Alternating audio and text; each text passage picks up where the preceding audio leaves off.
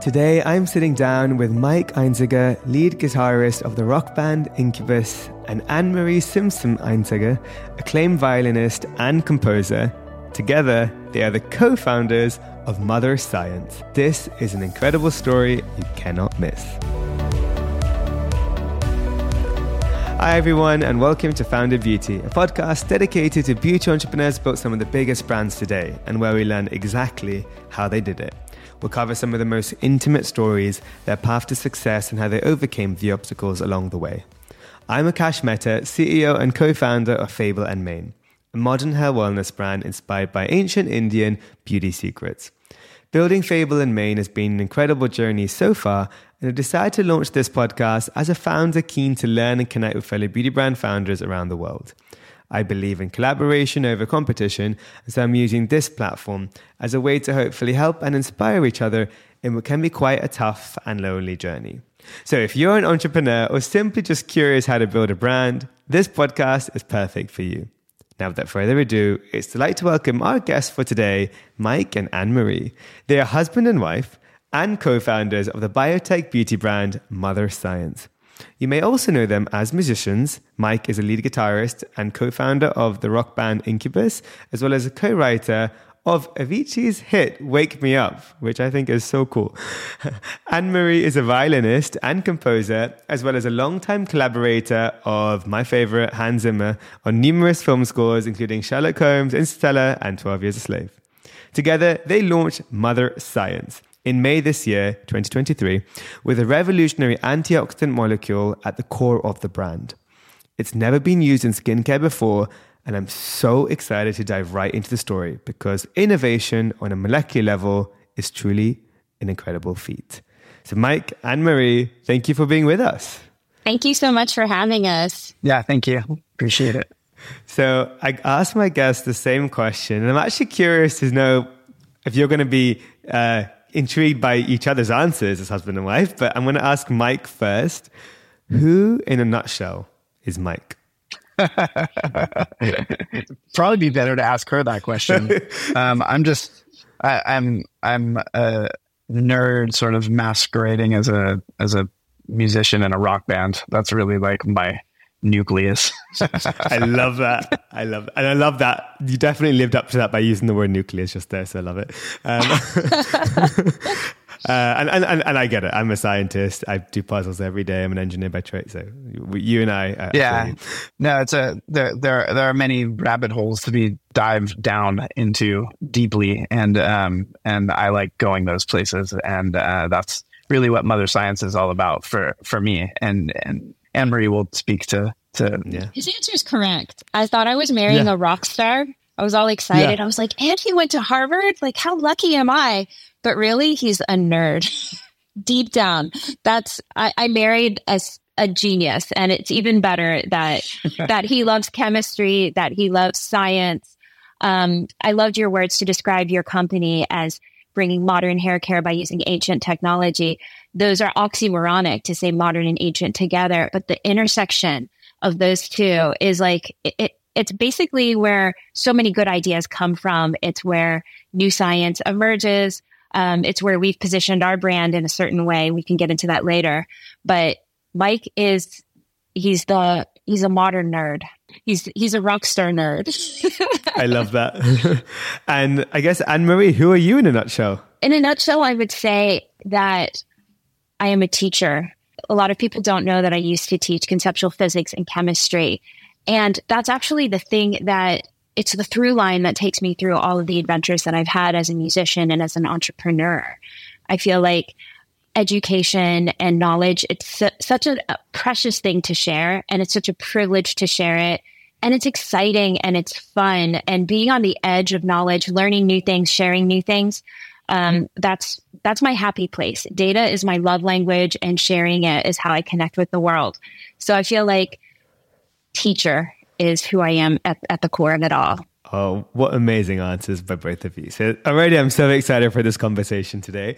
So, I mean, there are so many places we could start a conversation. I feel like I do want to go, down memory lane and start in the childhood. But I think first, because I'm just dying to know, how did you guys both meet? Oh, we're both musicians. So we had some overlapping work colleagues that knew both of us and tried to connect us actually about a year before we ended up actually connecting. And I was leaving Harvard in 2010, and Anne-Marie was getting ready to go off to Africa for a few months. And I needed to find a collaborator on something that I was working on in LA. And I didn't know any violinists in Los Angeles. So I reached out to Anne-Marie to work on something that I was working on at the time for the BBC. And that was like, it was over for me. As soon as I met her, I was just like, oh, how do you even exist? Like, who are you? Shout out to Matthew Murphy. He was our mutual tour manager in common. He told me that I would love Mike. He told Mike something similar about me. And I didn't believe him. I was like, he's like your weird uncle from like, the boroughs of New York who wears beloved. Beloved. Absolutely. Without question. He wears a cowboy hat and sounds like Frank Sinatra. He's like such a funny guy. He's the greatest. He's a legend. And he's like, hey baby, you're going to love this girl, baby. She's amazing. And that's like how he talks to everybody. We ended up meeting and then we had, once we started sort of communicating, it turned out that we had a lot more in common and a lot more friends in common.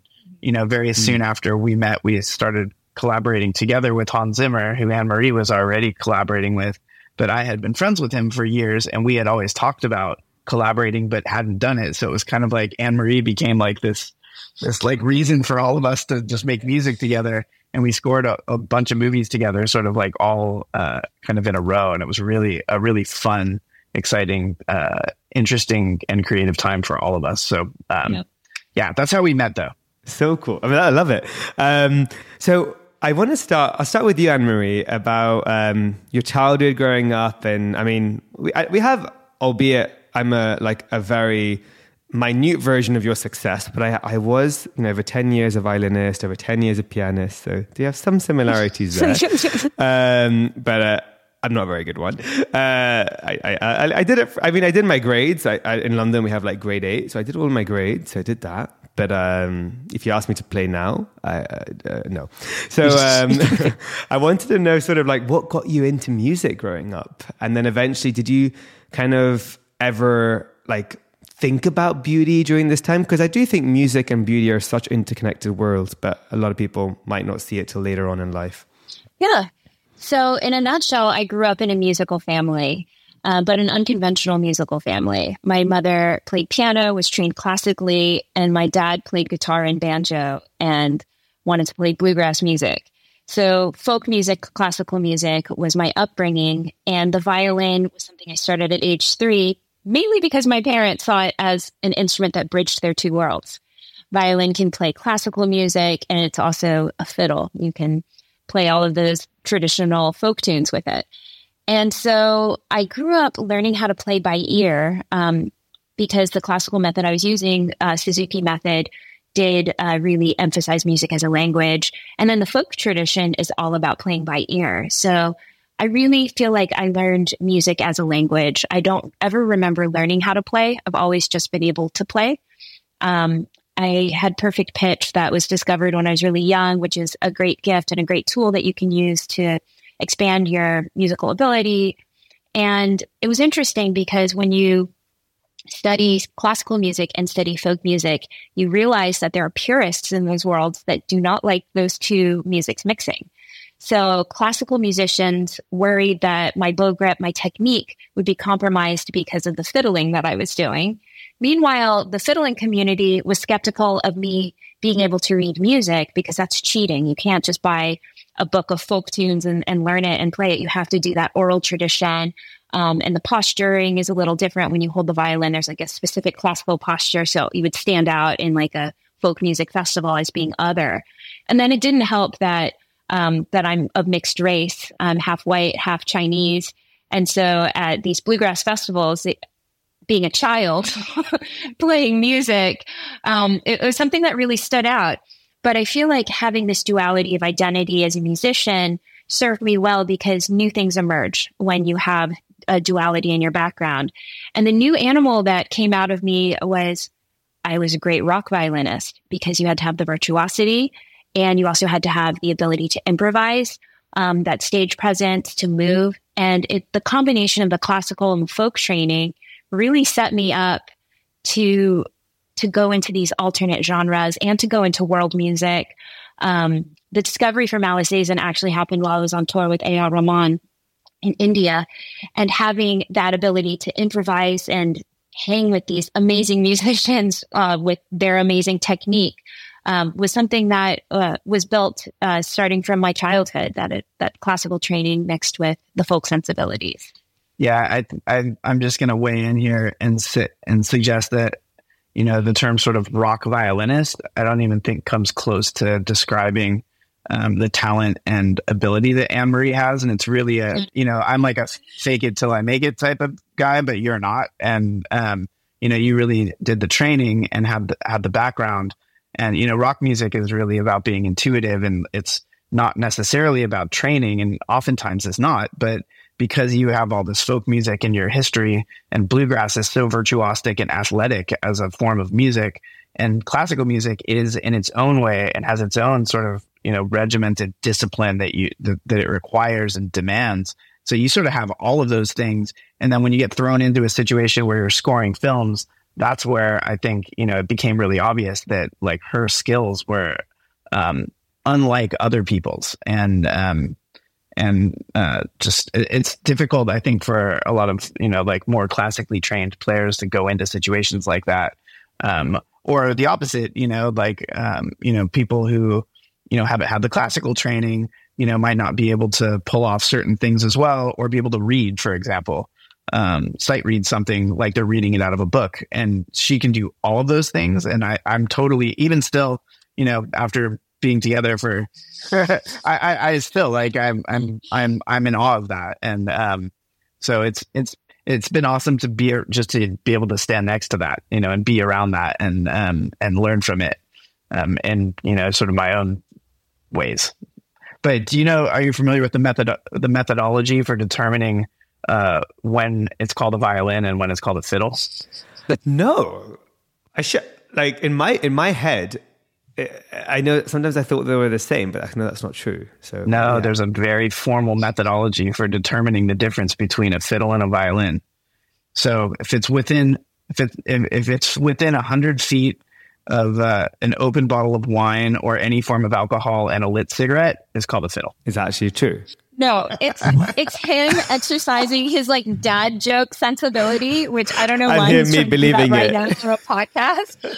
I don't drink at all, and I never smoked a cigarette. So. You don't have to be the one. Oh, yeah. You don't have to be the one drinking. You don't have to be the one drinking. You just have to be in vicinity. That's what he said, right? 100 feet. 100 feet. If it's within 100 feet, it's a fiddle. Yeah. Think about it. It all works out. The math works. Data matters. Exactly. Data matters. And dad joke aside, to follow back, my intersection with the beauty world. I feel like as a performer, as soon as I started going up on stage, makeup became something that was really important, and makeup would tell the story of who you were. A lot of times from another person's perspective, a makeup artist or a performer that you were working with. And it's actually really interesting. It was an interesting time of my life where I was just wearing tons of stage makeup, and everybody was sharing beauty secrets. And beauty secrets, I felt like, was this currency that you would share with other artists. They would tell you about their favorite products. Same thing with the makeup artists and hairstylists. You would ask them, like, what's your favorite? What's cool? What's new? And it started becoming obvious to me that people who were interested in beauty were citizen scientists. They weren't talking about like products in just like a very unsophisticated way, like, this is pretty. They would be like, oh, this I really love because it has hyaluronic acid in it. It really plumps your skin. And they were using chemical ingredient lists and describing why a product had certain merits, or they would say, oh yeah, it's non-comedogenic. And they were always using terms that were kind of showing that they had sophistication of biology or chemistry. And the duality of my music playing was that I was also really interested in science. I double majored in biology and taught conceptual physics and chemistry for a while. So I would always lean into that science part of beauty. That was my light beauty background, is just being in the makeup chair and partaking in many beauty trade secret conversations. Oh, I love. Thanks for sharing that. It's very important to see, I guess, those early connective thoughts of like, and it's so true. Science and beauty, it does go hand in hand if you decide to. And clearly, what you guys have done is a perfect epitome of that. But I want to get into that story in a bit. But Mike, tell us a bit about your kind of upbringing and also how you sort of landed in your foot in the music industry in such a strong way. Yeah, so I grew up like Anne-Marie in a musical family. My mom, when I was a little kid, was a children's music teacher. And she actually led a program for the LA Philharmonic where she drove a little van around filled with orchestral instruments, and she would show them to preschools. And I was like a little helper at age like 3 or 4, and I would go with her to these different classrooms and show violins and violas and, different percussive instruments, et cetera, to all these little kids who were the same age as I was, which was really cool. So, my older sister, my younger brother were also, playing music constantly in the house. I started playing guitar when I was about 12, and started the band Incubus when I was 15, just with my friends in school. About a year before that, I had been involved in a really serious auto accident that took my athleticism away from me for a while. I was very athletic. And so I had to sit out, running and, surfing and skating and all the stuff that I was really into as a kid. I couldn't do that for a while. So that's when I really got into music. And very shortly after I sort of recovered from that car accident, it took about a year. We started the band Incubus. It was, just my friends from school. We were just playing in the garage, like all the other bands, start in high school. But for whatever reason, people seemed to really be interested in what we were doing from the very beginning. For some reason, we were just sort of different than other bands. Like when we would play shows, there'd be hundreds of people there, later became thousands of people. But, when we would get off the stage, like all those people would go away. So we kind of felt bad for a lot of the bands that we were playing with, who were oftentimes our friends. And it just kind of stayed that way and just kept growing. And, we ended up signing to Epic Records, right? Which is a division of Sony Music when we were, just barely 18 years old, right after we graduated high school. And none of us in our band had any connections in the music industry at all.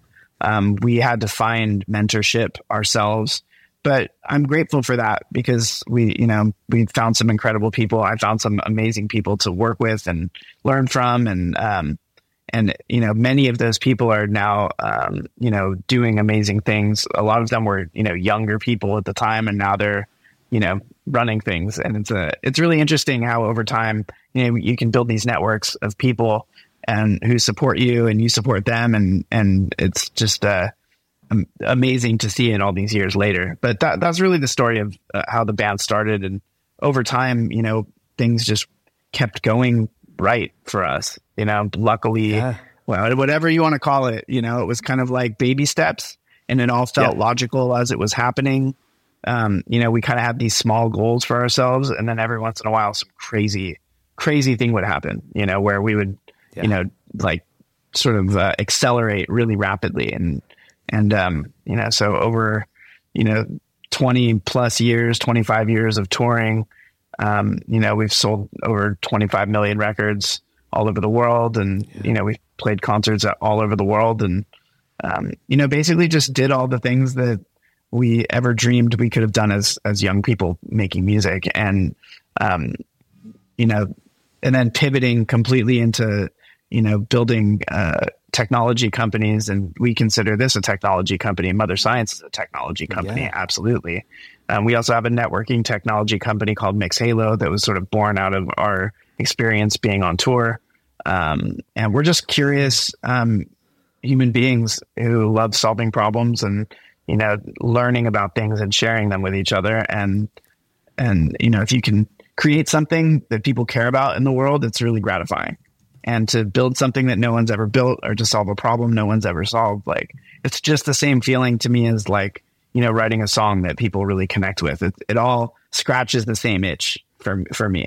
Oh, that's I think I there's so much to talk about, but I think then we'll be here all day because your careers are just, I mean, exceptional. But at the same time, I really want to get into the story of Mother Science because there's so many questions I have. But I do have one random question because this wasn't in my idea before. But have you guys done escape rooms before? Oh yeah. Yeah. Okay, cool. There was a period. That was the question. That's all it was. Because I'm addicted. I'm obsessed. Yeah. Yeah. There was a period of time right before the pandemic hit where escape rooms started becoming really popular. And there were a bunch that popped up in Los Angeles, and me and Anne-Marie and a couple of our other friends, like we did all of them at the time. Okay. So we love escape rooms. I say that because I've done over maybe 200-300 now. Like I'm that addicted. Oh, awesome. I would literally, I was in Saudi Arabia for work the other day and I was so bored. I went to a place and I was like, can I do it on my own? They're like, no. And I said, I'll pay whatever. I'll pay for room of 4. Just like, I need to do it on my own. And it was like a horror theme, which made it even worse. Like I was trapped in this like cage and it was like dark alleyway. And I was like, okay, maybe there is something wrong with me. And they were like laughing the whole time because they were like, no one has ever wanted to be on this on their own. And I'm like, I just wanted to solve some stuff. So yeah, when I'm next in LA or wherever we hang out next, we're going to do an escape room together. Yeah, there are such good ones out here. Okay, done. I just wanted to say this because I was like, that was in my head the whole time you were saying like solving problems and stuff. I was like, they might be my new escape room founder buddies. So I found it. Yay. For my birthday, when we were on tour with Hans Zimmer, my little sister made an escape room in my hotel. No. So she used the safe and like the iPad and like hid clues everywhere so that I could get my present. It was just like, yeah, we're properly obsessed. There's a commonality here. I see it. This is so exciting. Well, okay, so Mother Science. So, I mean, there might be a bit of a backstory that you need to answer to, but tell us how it all started.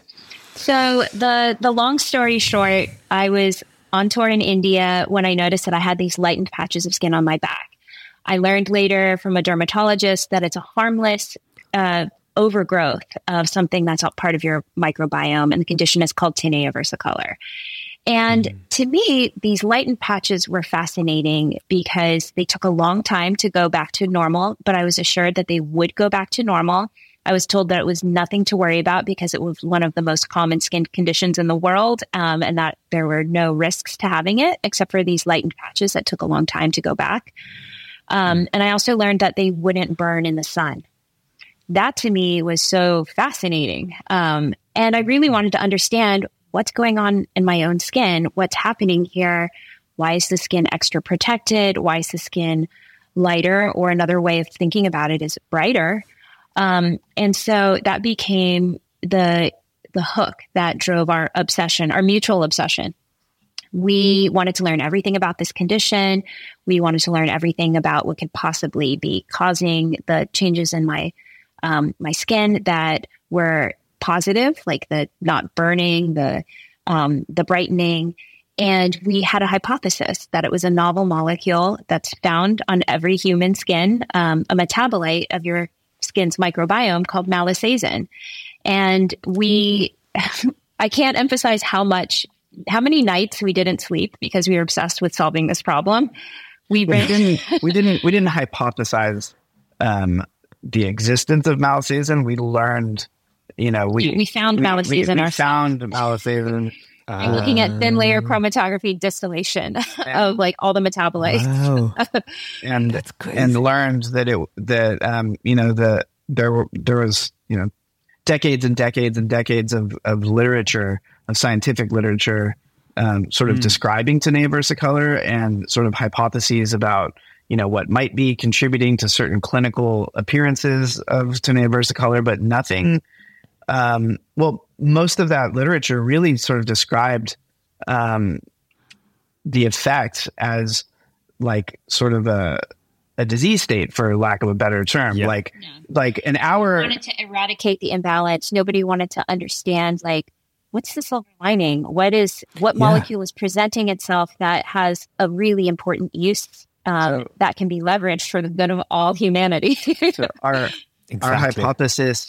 hypothesis became that Malasazen was being produced as a response to, something changing in the microbiome that is beneficial and helpful for maintaining homeostasis rather than something bad. So it's really easy to look at these effects or metabolites that are produced and think that they're part of a disease. But our hypothesis was that they were doing good things and that they were actually helpful. And then when we started working with Malasazen and learning about its properties and characterizing it, we learned that it was only doing good things, not causing any, bad effects. It was having a calming effect on the skin. It acts basically just has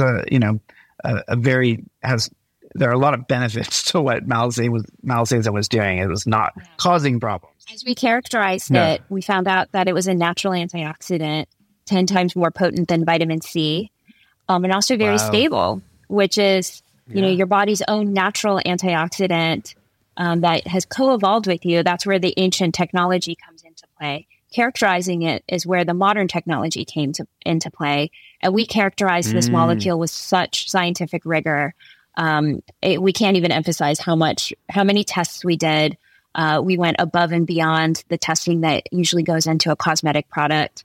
Multiple clinical trials, testing on ex vivo skin, really characterizing facial biopsies with histological analysis. I mean, we wanted to make sure that when commercializing a novel compound that's never been used in any commercial capacity before, we wanted to make sure that we were very comfortable and that our team was very comfortable with the safety profile of Malasazen. But we also felt like we were starting from a good place, which is this is a chemical that's naturally produced in the microbiome, along with other compounds like hyaluronic acid, azelaic acid. There are lots of different constituents of the microbiome that have been commercialized into cosmetic use, but Malasazen had not been.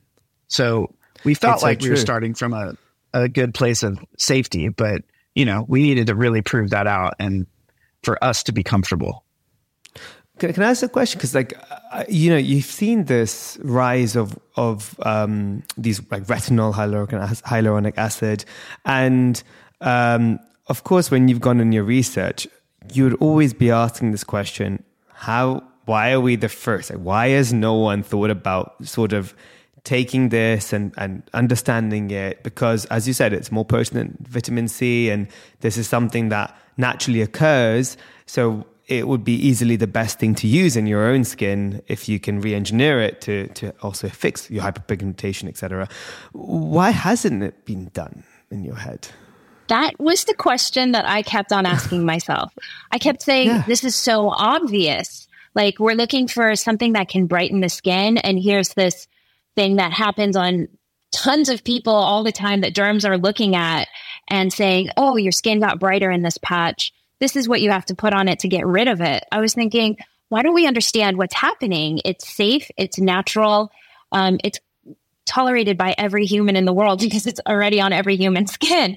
So to me, I thought it was obvious. And the first dermatologist that we brought it up to is a world-renowned expert in pigmentation studies. Her name is Dr. Pearl Grimes. She's the head of the Vitiligo and Pigmentation Institute of Southern California. She holds other accolades. She's on the board of so many things. She's published seminal papers. She's a lecturer at UCLA. She's just very well respected, a global leader in pigmentation. We started describing our hypothesis to her. And before we even said, so we thought that we could, and then, talk about leveraging this molecule for skin health, she was like, how did you discover this? I think the bigger point is that every researcher, scientist, dermatologist, the more specialized that the conversations became, every person that we talked to would ask us that same question. So, it's, they were like, it's so obvious. When we describe it to them, it must be because the people that really understood it and know about it are definitely incredible leaders in their field, but they're so specialized and perhaps a little bit further removed from commerciality, right? So maybe in their first mindset is not how can we use it to solve a concern and let's make it a viable product. It's more, I just need to understand it. So that's often the case with a lot of very, people in this profession. It's they don't actually see that side of it. So it needs people like yourself that appreciates it, but also can potentially inspire them to see the power of it and the potential use of it, right? Yeah. Also, all really great ideas, I think, tend to seem obvious in retrospect, or at least many of them do, and so, Dr. Grimes and others, that we spoke with early on, would say, I look at this skin condition every single day, and it took somebody who is not a dermatologist, or a pigmentation research scientist or a pharmacologist, to just sort of ask the question, which is Anne-Marie, that just speaks to her intuitive abilities. Well, it was reframing a problem. It was, instead of how do I eradicate this, how can I leverage this?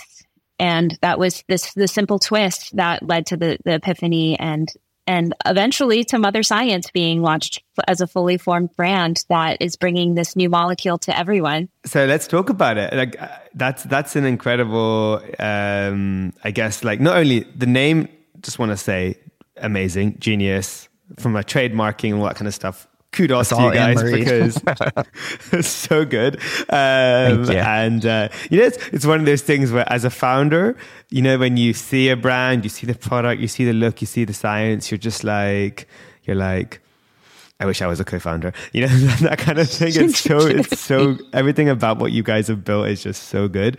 But I want to know a little bit about, I guess, the lead up to the first, your current SKU, which is the Molecular Hero Serum, and why you settled on a serum first. I can speak to that and then you can jump in. Go for it. We wanted to launch with a hero product and also a product that would introduce Malisazen. Because we have this huge lift when people go to buy things. I was talking about the citizen science community. They're looking for things like vitamin C or retinol. They're looking for specific ingredients. And when you are in a category that is not in anything that they think that they need or have ever looked at, you have to do this heavy lift of saying, hey, introducing Malisazen.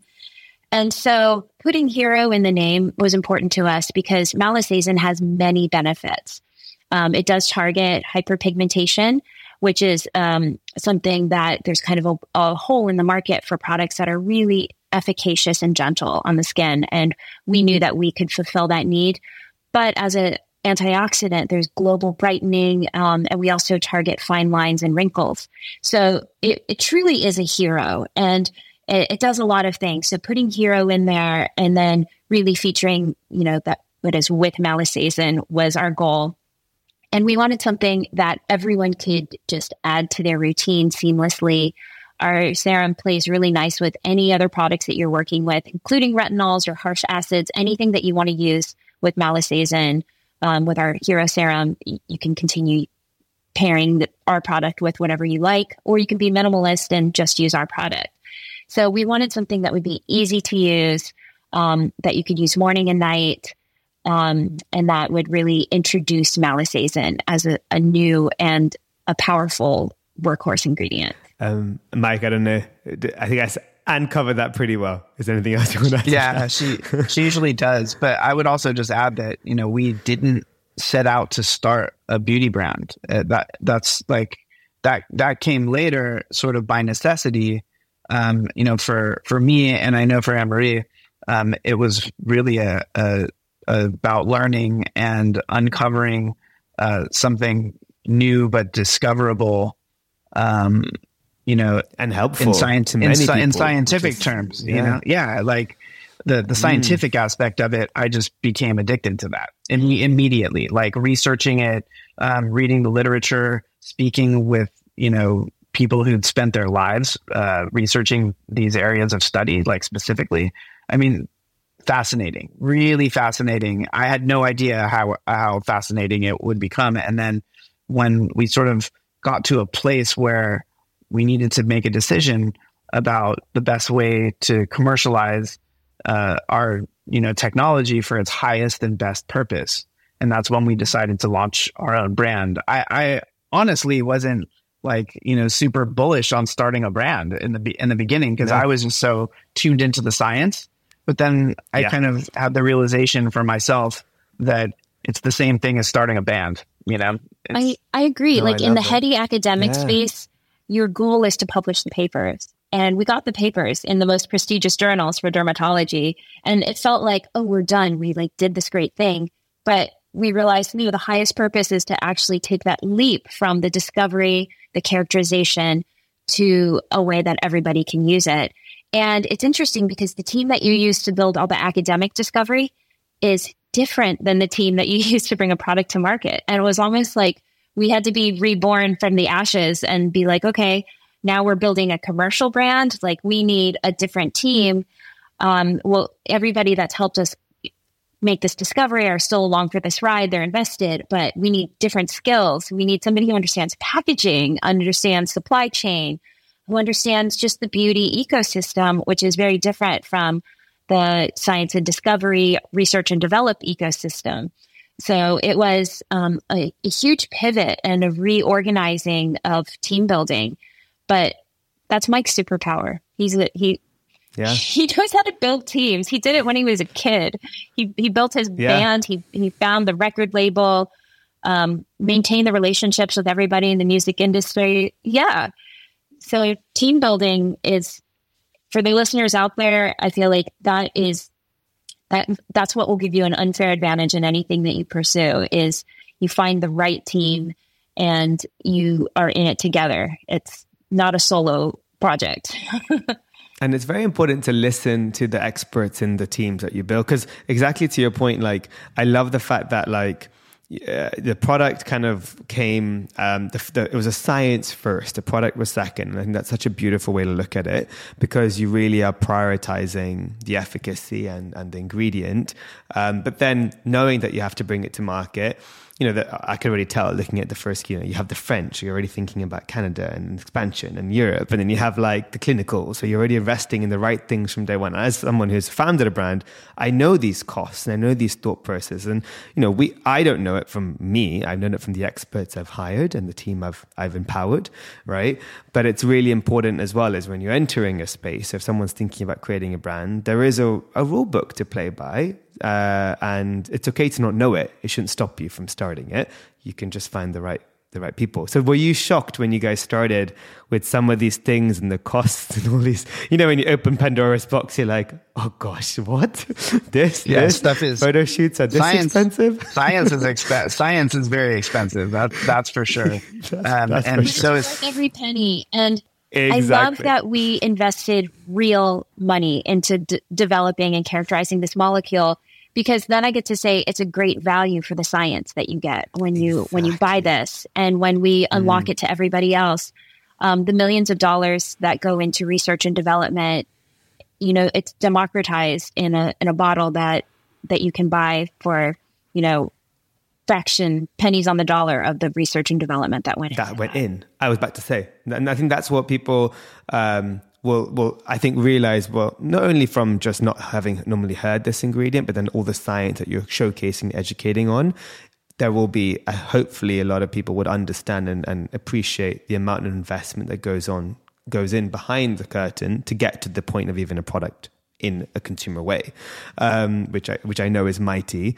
But one thing I did want to ask is, because the actual ingredient isn't something that can be, I'm sure, owned, because it's like saying hyaluronic acid. The science could be, but then is there other companies that can now create products with malassezin, or is it how does that work in the future? So we're the first ever to characterize malassezin and use it for commercial use. And so you're correct in suggesting that you can't own an ingredient produced in nature. However, you can own and patent formulations that contain it. different uses of it. And I think that we've done a very diligent job of creating, of protecting, our technology and our invention. And your investment, which you need to. Yeah. Our core technology is protected by patents in the sense that we have the formulation patent, meaning that nobody can formulate using malisasin. So no competitor could add malisasin without doing a licensing agreement with us. And to further our moat of IP, we've also built analogs thereof. So it's common when you're characterizing a new class of molecules that you're able to build other structures that are in the family of that molecule that are different molecules and characterize, and then you can own those molecules. Those are different from the base molecule. And we have a good IP folder of other molecules that'll fuel our innovation pipeline in the future. Because that's the exciting thing. It's like, it's going to be such a stupid analogy, but it's like Pokemon. You catch them one, you want to get them more, So it's like, once you found one, I'm sure there's, it's like with us in Ayurveda, like we have an abundance. If you look for it, there is hundreds and hundreds of ingredients that you could start to find the beauty of. And especially when you unlock the potential of adding science and extrapolating things that potentially have never been done before. Gosh, it's even more exciting. So I'm excited to see how it all develops. In terms of future, because right now there's the molecular hero serum. What is, I'm assuming there's going to be MPD on the horizon. Is it predominantly going to be based initially on still educating and owning this malisasin, or is it about also introducing new ingredients very soon? So we're focused on developing products for the next few years that feature malisasin because it does a lot of really amazing things, and we're continuing to learn what it does and also how it can act synergistically in certain ways. So we're continuing to innovate, and our product pipeline is actually very, very exciting to us. We can't really reveal too much about it other than to say do not. Other than to say that every product that we create, it has to be a disruptor, for us. Our innovation to be very intentional. We don't want a product that just slaps malisasin in it as like pixie dust. Exists for the sake of existing. Or just like a reformulation of the same, we often say this, but there's virtually no innovation in skincare. And it's, a lot of, baking the same cake. You're just taking the same ingredients and putting them in a different order, in different quantities, and kind of playing around with the formulation. But there's really not much new ever happening.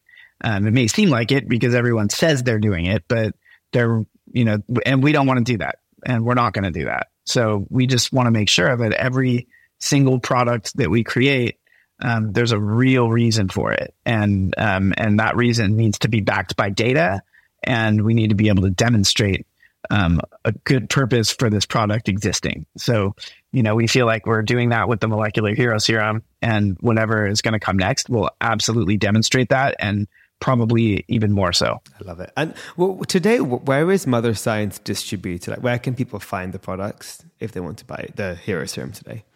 You can get it at motherscience.com. We're still direct to consumer, although we do have plans in the future to go on to some other e-tailer sites in the UK and also in the US. And omni-channel is our eventual goal. So we're early in gathering our data and getting to that next level of distribution. But right now, motherscience.com is the jam. Is the place to be. Okay, and now I'm a consumer. I'm convinced. I've got it. I've got it in the car. It's now arrived. I'm so excited. The best way for someone to use it is you cleanse. Like, what's the first steps, and where do you put this serum into your routine? So we want Mother Science's Molecular Hero Serum to be easy to use for everyone. You can use it AM and PM. It goes on your face after cleansing, and it pairs well with anything else that you want to add on top. So if you use moisturizer and sunblock in the morning, perfect. At night, if there are other anti-aging treatments you want to put on top of it, after it dries down, go for it. Amazing. Well, we're going to go to fire round questions now, but I normally have a desert island situation. As you guys only have one product, I think it's fairly obvious which product you're going to take. But you have a great duo deal, so I guess you guys can take advantage of that and get your duos. So that's pretty cool on your website only, so people can check it out to get a great saving for 2 products. But I guess we'll go to fire round questions. So first question that comes to your mind, I'll let you both decide who takes lead in answering which one. You both answer it, but who wants to answer first? So first question, what's another beauty brand you're currently loving right now? I love Matter of Fact. The founder is the formulator, and I feel like brands come up in constellations. I'd love to come up with his brand. And Mike? I second that motion. We both love Matter of Fact. And Paul, the founder, amazing guy, really smart guy. And we he's been very helpful with us as well. So we support what they're doing. Amazing. Oh, it's good I love that. Founders supporting founders. This is what I like to hear. My next question is, what or where is your happy place? And I'm curious to know if your happy places are different places, because that would be quite interesting. I know you're happy. We could answer the question for each other, I'm sure. Yeah. That's actually a good way. Do it that way, actually. Mike, your happy place is at our cabin in Quincy, California, prospecting for gold in the river. That's definitely my happy place for sure. I love it. Yeah. Anne-Marie's happy place. Well, she has multiple happy places. A lot of happy places. This is a hard one. No, I would say Anne-Marie gets into a flow state when she's crushing candies on her phone. And she can kind of be anywhere as long as she's crushing candies on her phone. And then she'll have these realizations. She always has a lot of her ideas come when she's doing that. If I need an epiphany, if I play a mindless game, it frees up my prefrontal cortex to connect things that are not previously connected. So all I have to do is lightly think about a problem and then play a mindless cell phone game. It's not necessarily crushing candies. That was what it was a long, long time ago. I've moved on. I do a different 3-match game. But it works for me. If there's a little bit of chocolate involved in it, that also works. Oh, yeah. Happy. I love that. My next question, you're probably the hardest guest to answer this because you have so many, but what is your hidden talent? And I'm saying hidden because all of your talents are, I know a lot of them, but it's something no one knows that you guys can do. Yeah. We should answer these questions for each other because I'm scared, right? No, Anne-Marie is an incredible public speaker. She has no nervousness whatsoever about getting in front of people or playing music, but speaking in front of people can be really intimidating and scary. I'm used to being in front of, tens of thousands of people playing music, but getting up to talk in front of people is a totally different thing. And to actually lean on your intellectual abilities in that situation can just be really challenging. And I've just seen Anne-Marie do that in ways that I'm just in awe of that ability. Yeah. So I think that's I've seen that in this talent. Podcast. I was oh my gosh, she's so smart, so eloquent. I have to be careful of my vocabulary, my grammar. I was thinking this in the back of my head. No, she there are certain things that intimidate her that are boring things that would surprise you, but that is not getting in front of tens of thousands of people or however many people and really making a point and talking through something challenging. She can do that without any hesitation whatsoever, and I think that's incredible. Well, I like that you picked that as my secret talent, because my secret talent for you, it's just Mike surprises me all the time with these little things that he's too good at doing. He can break dance so well. Yeah, I never knew this about him. I was married to him for years and years and years, and we have this friend who was into breakdancing, and all of a sudden Mike was showing the moves, and he had a nickname when he was growing up called Popcorn. So he could prop and knock and do all the moves. Oh goodness, so it hurts. It all hurts a little bit at age 47. But Mike is an amazing skateboarder. We have a full size half pipe in our backyard. And It's not a full-size half. It's a mini ramp. Okay, it's a mini ramp. It looks enormous. It takes up a lot of our yard. That's all I know. It feels full and size. he like drops in. He does these tricks that look like just terrifying. It looks like you just fall down and break your teeth every day. Yeah, you will. He does this for fun. Mike also, little things that he's done that have amazed me is he's like really good at balloon animal art, like twisting balloons. Like I like designing chemicals. Like people don't know that. He also likes designing chemicals, but I feel like people kind of know you're a nerd. Yeah. The balloon one is a really good one because I never would have guessed. I'm not good at balloons. I don't know where she's getting that I've from. seen you do it. And then I remember we were like watching a talent show where there's a ventriloquist, and I was like trying to do ventriloquism, and Mike, like on his first try, nailed it. I was just like, how are you talk without moving your mouth? Able to just do that? Like, that's not an easy thing to do. So he's like a man of lots of many useless talents. Yeah, but it's super cool potty trick talent. That's what I call it. It's entertaining for our children who are little. So they like that I can climb like a tree with this diameter and no branches. That's like the easiest tree for me to climb.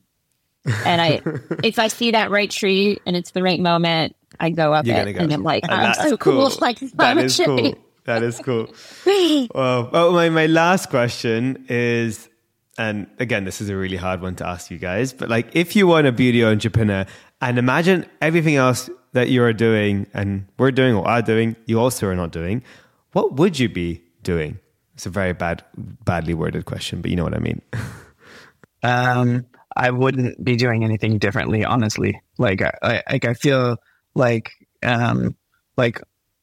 finding the things that you're curious about in the world, or for me, finding the things that I'm curious about in the world is like, that's just like, I have to be doing that, So I don't know if you... I feel like if I had all of my time back, that I would get deep into math, because math is something where I feel like there's something to be plumbed from that. So many questions can be answered with math, with really elegant math. Mike and I recently stayed up until 3:00 in the morning trying to solve a math riddle that was actually impossible to solve unless you introduced extra dimensions. And non-Euclidean math is something that, like, when I look at string theory and hear about the 14 dimensions, it's just way over my head. And I think, okay, I wish I could understand that, because like so much elegance in the universe would unfold to me, and maybe new discoveries or new epiphanies could happen with elevated math. So I don't think that I'll never get into a pure math phase, but right now it's something that I feel myself like longing to do and wanting to have more time in. I completely get it. I mean, for me, I spent my whole, I'm a very good Indian. I love math, and I did engineering at uni. So you can imagine, like, I still every day do math puzzles and just like, but like I miss the old theoretical math, like going deeper into theorems and understanding obviously the connection to science is great, because that's why I did for 4 or 5 years of engineering. But like, I do miss kind of going deeper into the rabbit hole, right? I think there's so much to go into and books to read, but ultimately, time, it's one of those things where we have to make the time for it. It's hard. It's not impossible to do, but it does take a lot of time and mental space. That's the hard thing, Sometimes you don't want to do that. Yeah. And math is this like thing that somehow seems to work really well in the world. Like we can agree, like when we measure something, like it's something that can be agreed, can be agreed upon. Sometimes, to a larger degree than most things. So, or really than anything, actually. No. It really, the thing I started having an issue with math is when you spent like so many years of your life always having a right and wrong, and then suddenly math became, it's subjective. And I was like, what's happening here? When you have like a question and it's like out of 100 marks and you can get never 100, but you can get up to that. And it shows you how you think. And I was like, this is now becoming much more complicated than what math was to me initially. But that's when it gets interesting in a way, when it starts getting into, I guess, a bit more than just data. But when it predictively describes things that happen in the world that we can all see and measure in some shape or form, it's like, it sounds so simple and obvious, but with how complicated the world is and how little we know about it, that seems to be a valuable tool. and will be needed as we continue on this journey. But guys, it's been such an honor. Honestly, it's been one of my favorite conversations to date. It's been so fun. I no choice, but we're going to be friends after this, so you're going to see much more of me. But in the meantime, for everyone listening, where can they continue to follow Mother Science Journey and your own channels, maybe on social media? What are the handles? Yeah, we have Mother Science at Mother Science on Instagram and on Facebook, and I'm at Michael Einziger, just my full name, on Instagram. Anne-Marie is at Anne-Marie Simpson Einziger on Instagram. We post stuff pretty regularly, and it's been really fun. The brand is growing very quickly, and people are really responding, which is exciting, and in unexpected ways too. I had no idea that like rock fans are so into skincare, and they really are. So it's been, I always say everyone's got skin. A lot of people have hair. You never will be surprised till they try a product, right? So you never know. But guys, thank you so much, and I'll put all the links in the summary so people can just tap straight away, and be sure to follow and also grab a product at motherscience.com for now, and you will not be disappointed. Thank you. Thank you.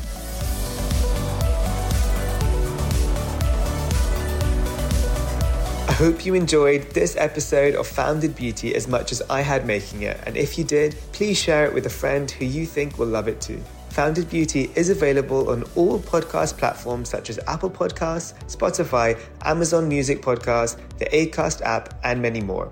And I'm also very proud to be part of the Acast Creator Network. So be sure to follow the podcast so you can get episodes as soon as they drop. We really appreciate every single follow, listen, share, and review. It truly goes such a long way and helps us reach new listeners. Stay tuned for the next episode of Founded Beauty, and don't forget to subscribe and follow so you can be notified when it drops.